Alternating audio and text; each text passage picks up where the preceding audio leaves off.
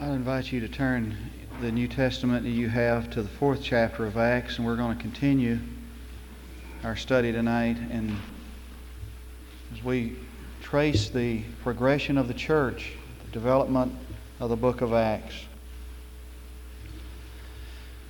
I suppose that, I used to hear people say, when you get older, you get kind of concerned about time and age. You get a little melancholy or sentimental. I didn't think anything about it. People died and people got old, and I never thought anything about it. I'm really concerned.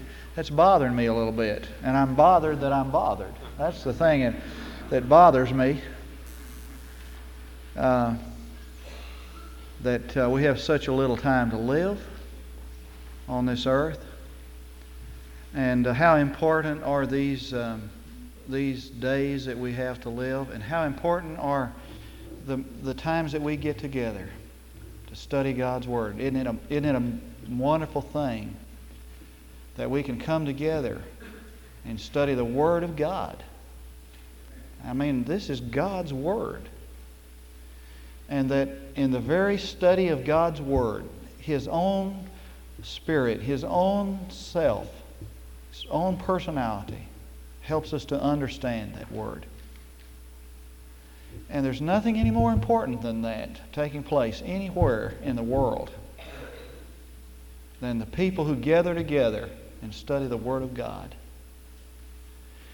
And what we learn when we come together to study the Word of God can be life-changing, can be world-changing. And it's just extra special. And I used to sit back in the back of our little church and make the lights were just right so that you can make these, animals. And on this floor, I'd make these shadows and that kind of a thing. And missed out on the whole business of learning of the Word of God when I was a young person. And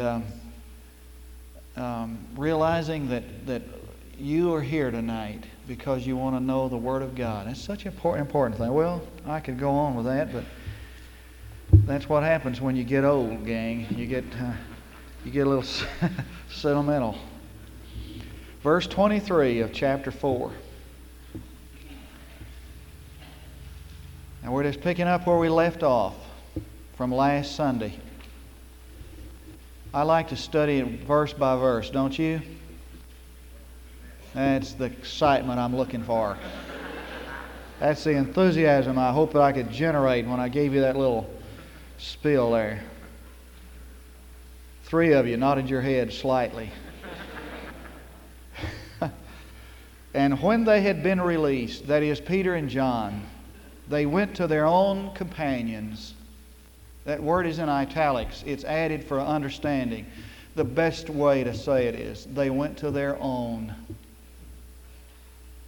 and reported all that the chief priests and the elders had said to them. Just notice, they went to their own. Listen, folk, there are some people that you can go to that speak your language and understand your feelings. They're your own. And then there are these fair weather friends, that are there for a while, but not long. And when they'd heard this, that is, when their own heard, they lifted up their voices to God with one accord and said, O Lord, it is Thou who didst make the heaven and the earth and the sea and all that is in them, who by the Holy Spirit through the mouth of our father David, Thy servant, didst say, Why do the Gentiles rage and the peoples devise futile things? The kings of the earth took their stand, and the rulers were gathered together against the Lord and against His Christ. For truly in this city they were gathered together against Thy holy servant Jesus, whom Thou didst anoint, both Herod and Pontius Pilate, along with the Gentiles and the peoples of Israel, to do whatever Thy hand and Thy purpose predestined to occur. Who caused Calvary? He predestined it and used the very acts of the heathen to cause it to come to pass. And now, Lord, take note of their threats, and grant that thy bondservants may speak thy word with all confidence, while thou dost extend thy hand to heal, and signs and wonders take place through the name of thy holy servant Jesus. And when they prayed, the place where they gathered together was shaken, and they were all filled with the Holy Spirit, and began to speak the word of God with boldness. And the congregation of those who believed were of one heart and soul. And not one of them claimed anything that belonged to him was his own, but all things were common property to them. And with great power the apostles were giving witness to the resurrection of the Lord Jesus, and abundant grace was upon them all. For there was not a needy person among them. For all who were owners of land or houses would sell them and bring the proceeds of the sales and lay them at the apostles' feet. And they would be distributed to each as any had need. Joseph, a Levite of Cyprian birth, who was also called Barnabas by the apostles, which translated means son of encouragement, and who owned a tract of land, sold it, and brought the money and laid it at the apostles' feet. May God speak through His Word to us tonight. There's something incomparable about a pioneer, one of these people who has forged out a path without the help of a predecessor. Somebody's just kind of cut his own way.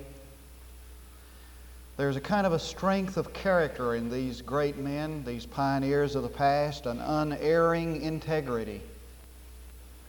We've seen some new pioneers in the field of space recently. One of these men died just recently by the name of Swigert. You may have read that. He was on the mission that was aborted to the moon and didn't make it, an explosion on there, and they had to bring that thing back manually. Swigert ran for the Senate or Congress in California, was defeated, ran again and won. Before he took the oath of office, another mission was aborted. He died with cancer. His best friend, who was the man who defeated him the first time he ran for the Senate, read the 150th Psalm in his presence when he died. There's something kind of dynamic about a pioneer. A pioneer missionary was the same sort of person who just kind of cut a new swath. They seemed to kind of feed on the insurmountable barriers that existed before them. And there's a couple of things that characterized a pioneer missionary. They were tough without, that is, they were unbending, they were unyielding, they refused to quit. That word just wasn't in their vocabulary. They just did not give up. They were unyielding, and they took a stand, and they would not bend on it. They were tough without, and they were tender within. There's a kind of a sensitivity about the pioneer missionary that just kind of characterizes and marks their life. They were so sensitive to the Spirit of God and to their position, their place. And they had an intensity of feeling, and they understood what people were going through. They were tough without. They were tender within. And we're just the opposite. We're sissies, without, most of us, kind of tender without, so fragile. I mean, the least thing discourages us, defeats us. The least amount of pressure and we bend. The least amount of strain and we snap. We're so tender without. And the word quit, the word I can't, has become a dominant word in our thought and life, in our mind. I just can't do it, so I won't try. We're tender without. We're tough within. We're stubborn and unbending and unyielding. Where we need to be sensitive, we're not. Where we need to be feeling, we're not. The thing that characterizes the modern church in the minds of many people is not its unity, but its strife. Not its compassion, but its indifference. Not its concern, but its lack of. And so we're just exactly the opposite. Johann Weiss has a marvelous 2-volume treatment of what he calls early Christianity, earliest Christianity.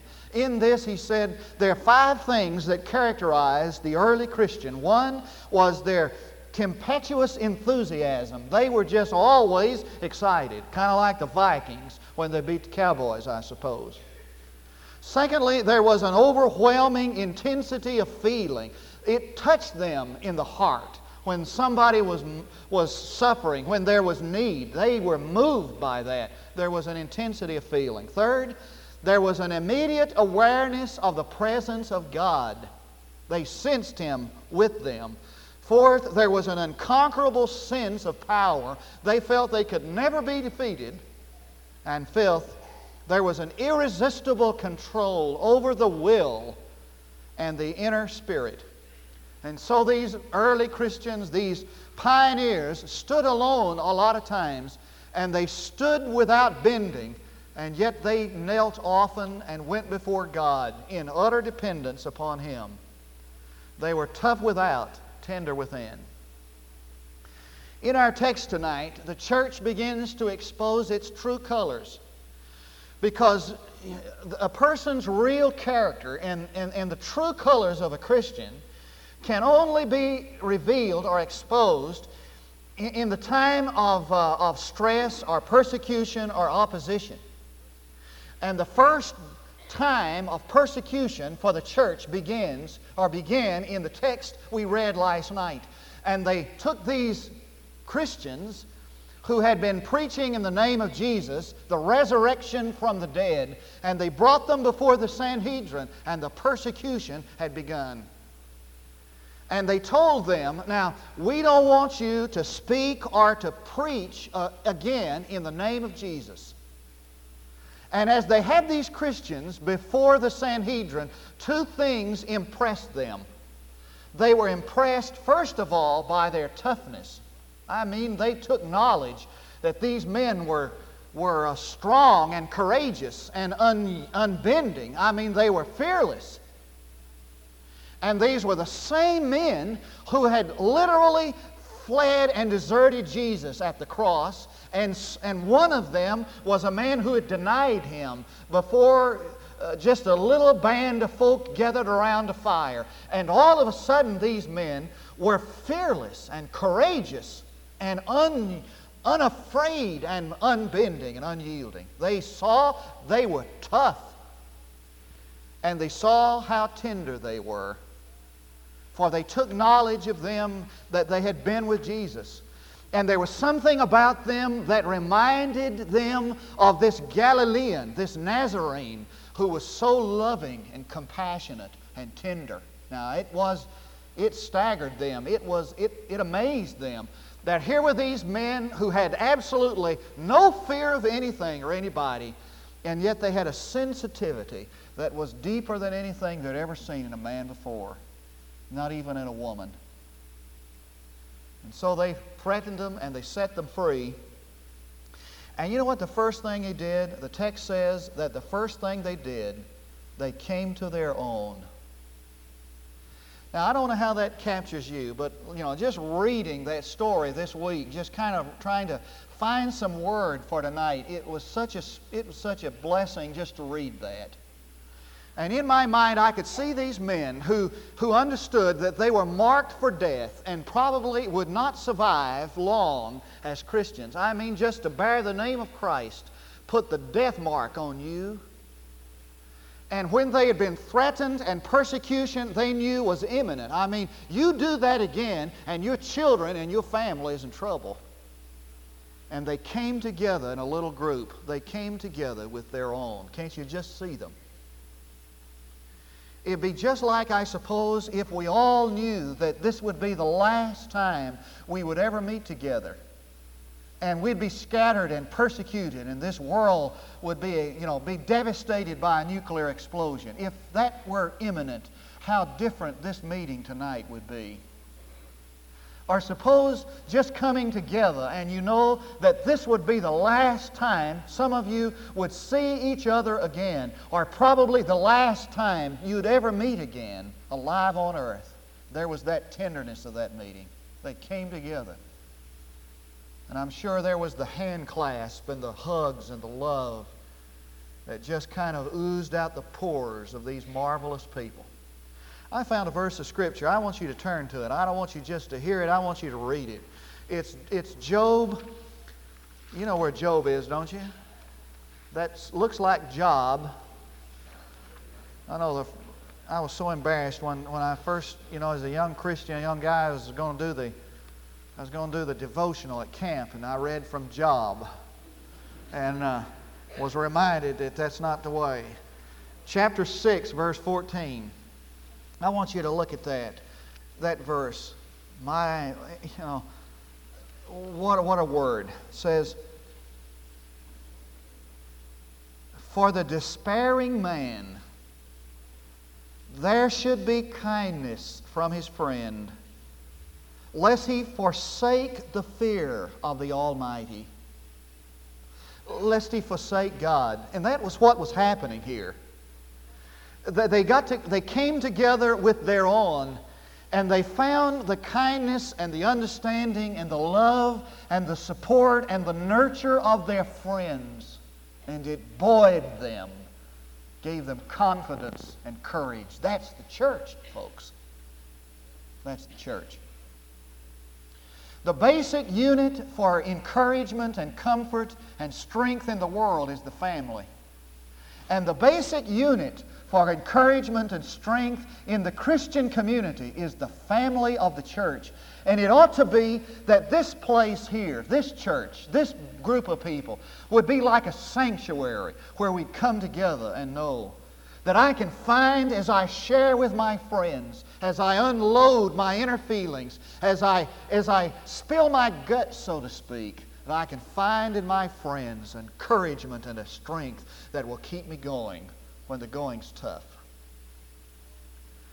Now, where you are in the little worksheet, this kind of gets, this is dynamite. Look at what happens. Verse 24, there was this prayer. Verse 24. "And when they heard this, they lifted up their voices to God with one accord." There was this prayer. I want to say 3 or 4 things about that prayer. First of all, it was spontaneous. They just started praying. Nobody said, "Now let us pray." Or nobody said, we're going to have a little devotional. After that devotional time, let's say we're going to spend 15 minutes in prayer. And nobody took turns. They just broke out in prayer.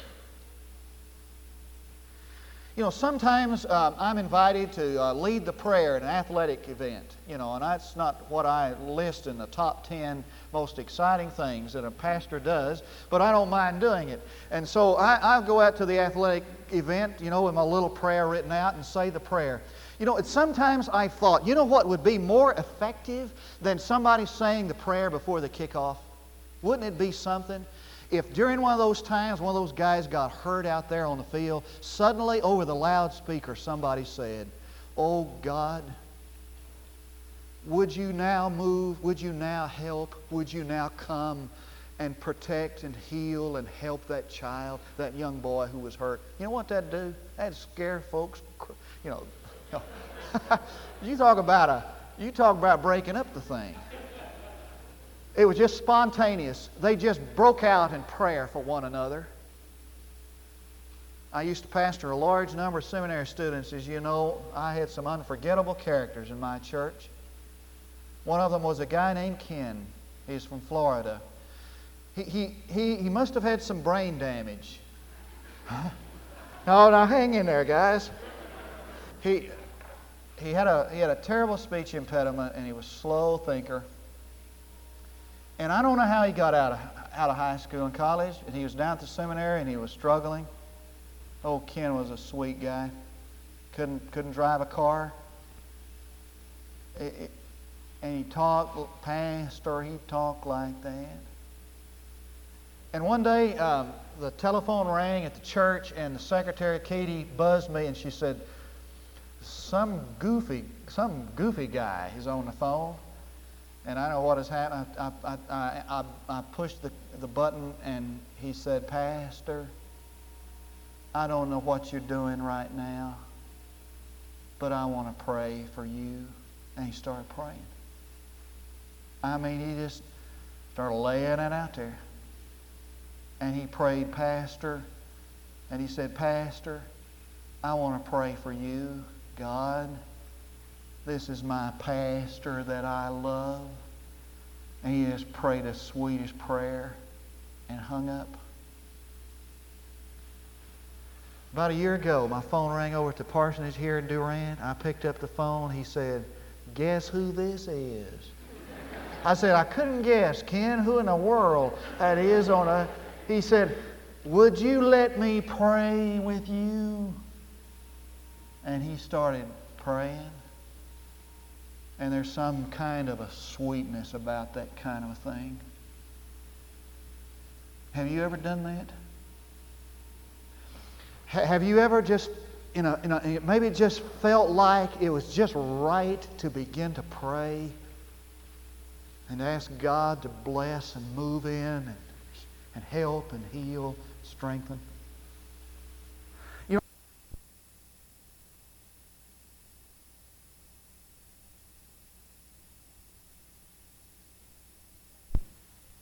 Secondly, it claimed the sovereignty of God. That was what they prayed. Their prayer claimed the sovereignty of God. And they said, "Oh Lord, Master." And you look at that word in the Greek, and it's a word despota in the Greek. It's the word where we get our word despot. And I looked it up in a dictionary, and a despot, that has a kind of a negative connotation now. The word despot means a ruler with absolute authority and power. And so they were praying, "Oh, despot." The despot was on the throne. The Lord, who had absolute power and authority, was being called upon now. Now remember that they'd just been hailed before the Sanhedrin, and they had just had a rendezvous with the Jewish hierarchy and the Roman power, and they were told, "Don't you speak in the name of Jesus again." But the despot was on the throne. And the despota has power and authority, and so they claimed his sovereignty over everything. Said to a Christian not long ago, said, how's business? He said, business is in the hand of the Lord. Isn't that great? The despota is on the throne, and he is in control, and he has absolute authority. And you investigate this prayer, and they said three things in it. They said, first, Lord, you made everything. I mean, we're not praying to some Mickey Mouse. We're praying to the God of creation. Secondly, you control everything. And thirdly, he said, you have a plan for everything. In fact, he says, why, the very fact that the Jews and the Gentiles crucified Jesus was the predetermined plan of God. I mean, we're not dealing with a man's power and authority. We're dealing with the source of creation and the despota. When you look at this prayer, you'll discover that not one time did they ever say, "Lord, get me out of this mess and move me down to big church in county seat town. I can't stand it any longer here." Not one time did they say that. I mean, I'd like to go, I'd even go to Atoka. Just get me out of here. Not one time did they say that. They said, "God, you're in control, and we're resting everything in your authority and in your power. You just take over." What a prayer. Now, it seems to me, folks, that if we really believed that God made everything, I mean even the enemy, and that He is in control of everything, and that He has a definite plan for everything, why in the world would we ever be afraid? Does that make sense to you? Well, I'm so glad you're, mercy. y'all are hearing me. This thing is working, and waka. You're still out there, I hope. Mercy. It's amazing how fragile we are, as though God were not in authority. Now, the third thing about this prayer, it had two requests. Notice the request. The request was, take note of their threats. Take note of their threats. I mean, they just told God on them. That just kind of really tickles my funny bone. Saying, God, these old boys are threatening us. I want you to know that. Wasn't it Martin Luther who said, if I have a Christian who prays for me, I'll be strong and of good courage.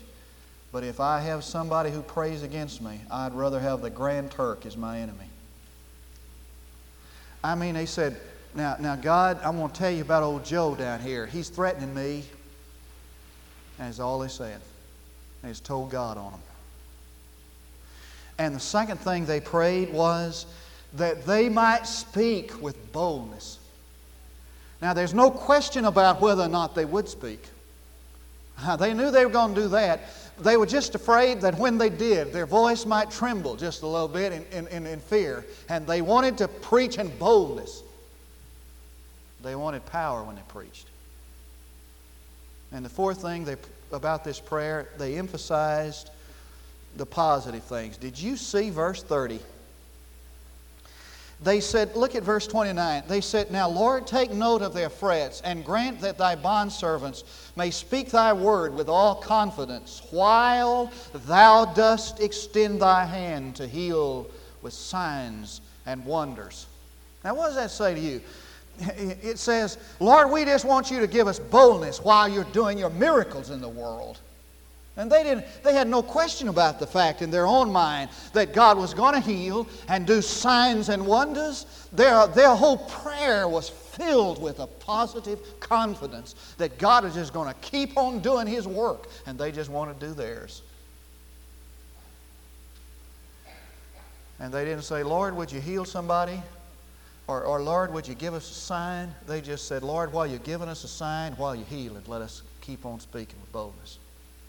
Quite a difference there. Now look at the answer. The answer was that the place was shaken where they were.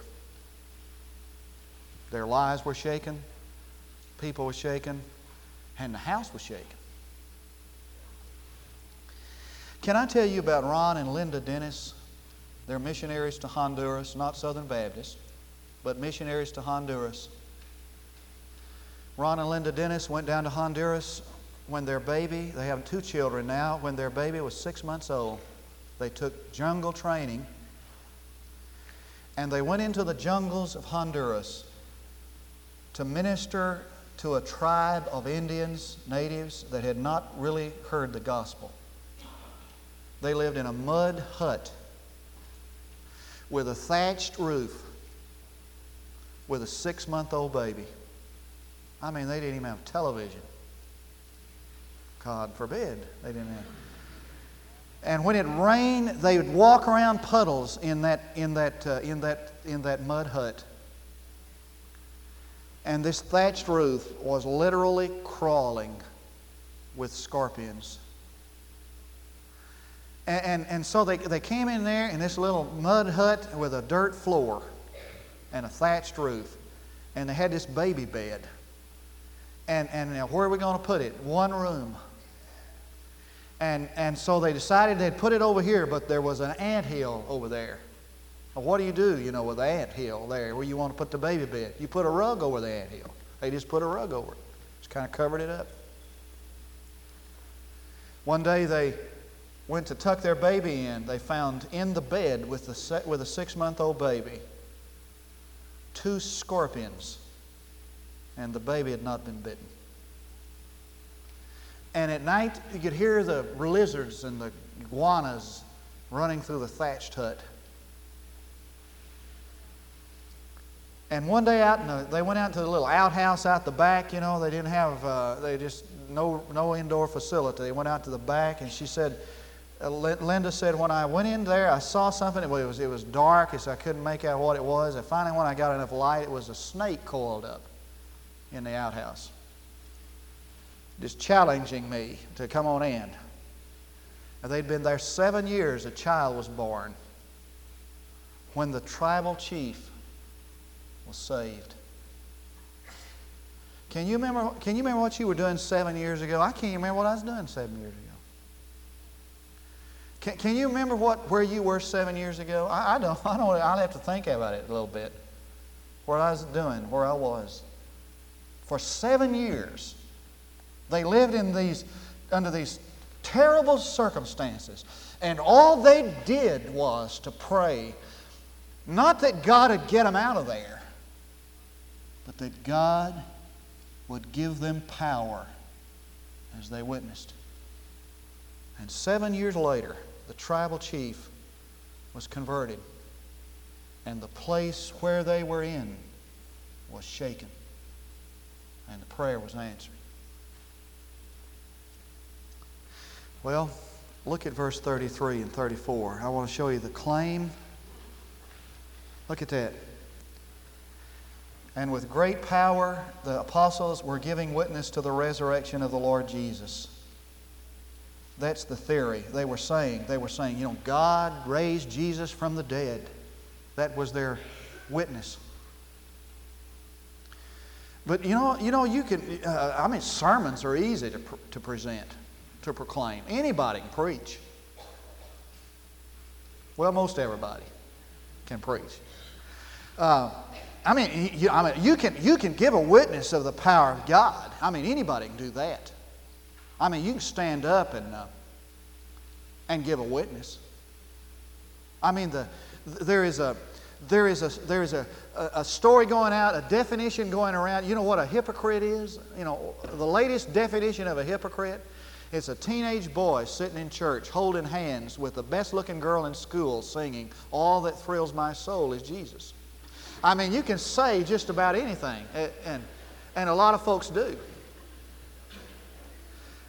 It doesn't take a whole lot to bear witness of the resurrection. That's the theory, and they were preaching the theory of the resurrection. Let's see if they were backing it up. You bet you they were backing it up. Look at the next verse, and it says, "For there was not a needy person among them, for all who were owners of land or houses would sell them and bring the proceeds and lay them at the feet of Jesus." Now, you can talk a big story about the Christian life and the Christian faith. You can talk a big message about what God can do, but if you don't back it up, the message is not worth hearing. And the backing it up is laying down your life just as He laid down His. Now, I want to help you to understand how to get from the theory to the practice. And then we'll go home. How do you get from the theory to the practice? How do you become one of these Christians who is tough without and tender within? Whose Christianity, whose religious faith is more than just talk? How do you do that? First of all, you have to have initiative. You've got to want it. You've got to want to be like that. I've been here 2.5 years. I want more than the day I came here for this church to be the church of God. That I want more of that. I want that now more than it did then. And I got a feeling that a lot of the enthusiasm that took place 2.5 years ago is because we got a new preacher here. And so I'm making the appeal tonight. You've got to want that. For God's sake. You've got to want it. There's got to be a desire to see the place shaken that is greater than desire for any other thing. And somebody was visiting with me in my office this last week about, Why is it that we offer all these marvelous things for people, Bible studies and disciplines and discipleship thing? People just, take it or leave it. And I think that what we concluded in that little time was that we just don't want it bad enough. We have our priorities misdirected. There's so many other things we want more. And when that desire to see the place shaken and God in control and people saved becomes so intense that it's greater than any other desire, we'll get our priorities screwed back in the right place. Secondly, you've got to have initiative. Secondly, there must be compassion. I mean, that's something you don't work up, I guess. There has to be compassion. It's compassion. It's compassion of your life. Now, let me ask you this question. And I ask myself this same question. Let's just think. From last Sunday noon, let's say from last Sunday noon to this Sunday noon, what did you do literally just to help someone else? I mean, what did you do to minister to someone else that has some eternal or lasting significance to it? What did you do from Sunday noon to this Sunday noon that fits into some kind of scheme that God has for the kingdom of God? Anything? There has to be compassion. Compassion for the lost and compassion for others. Third, this is it. There must be risk. Vulnerability, risk. C.S. Lewis says, if you want to keep, your love, if you want to keep from being hurt or running the dangers of love, he said, just put it aside, save it, preserve love, preserve it. He said, put it in a casket, the casket of your own selfishness, and there in that casket, quiet, dark casket, where there's no noise, there's no light, there's no change. You got your love and you've put it in a box, you've put it in a casket. You're not gonna risk it. And in that casket of your own selfishness, that love will change. And it will become hard and unbreakable and impenetrable, and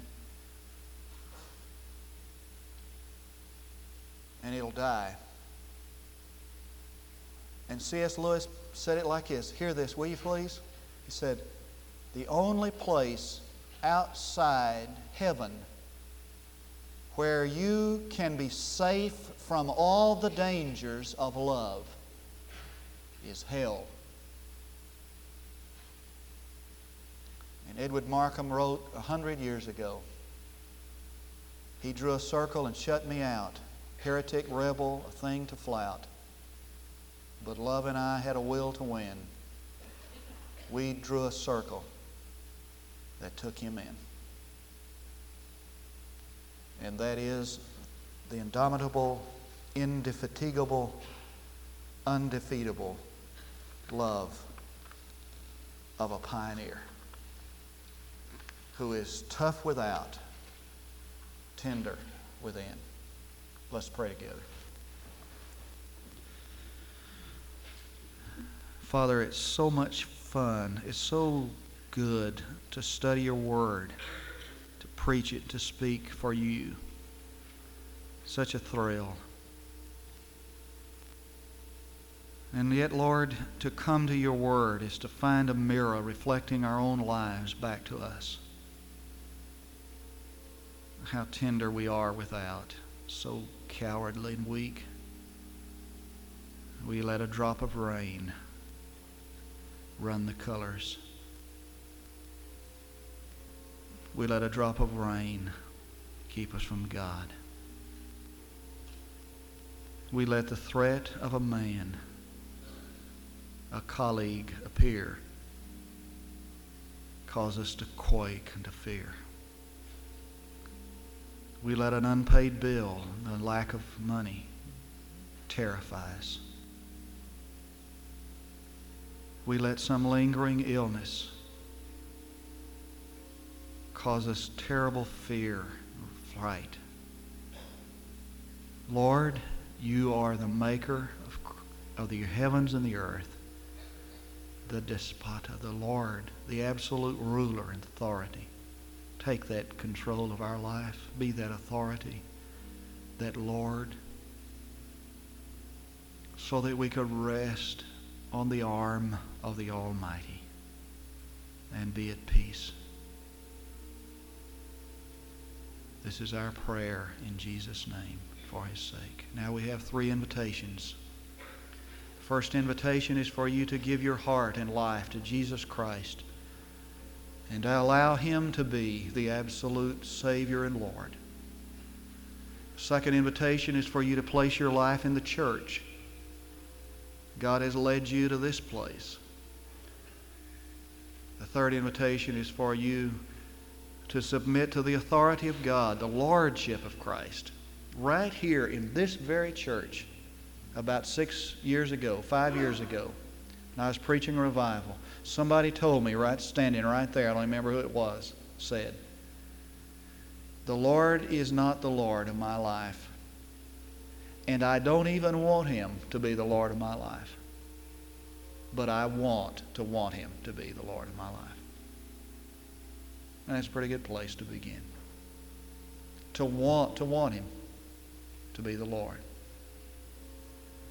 If God is speaking to your heart tonight, and I sense in the faces, the reflections of conviction that God might be bringing to our heart in the power of His Spirit, if He speaks to you, the request for you to come forward is not my request.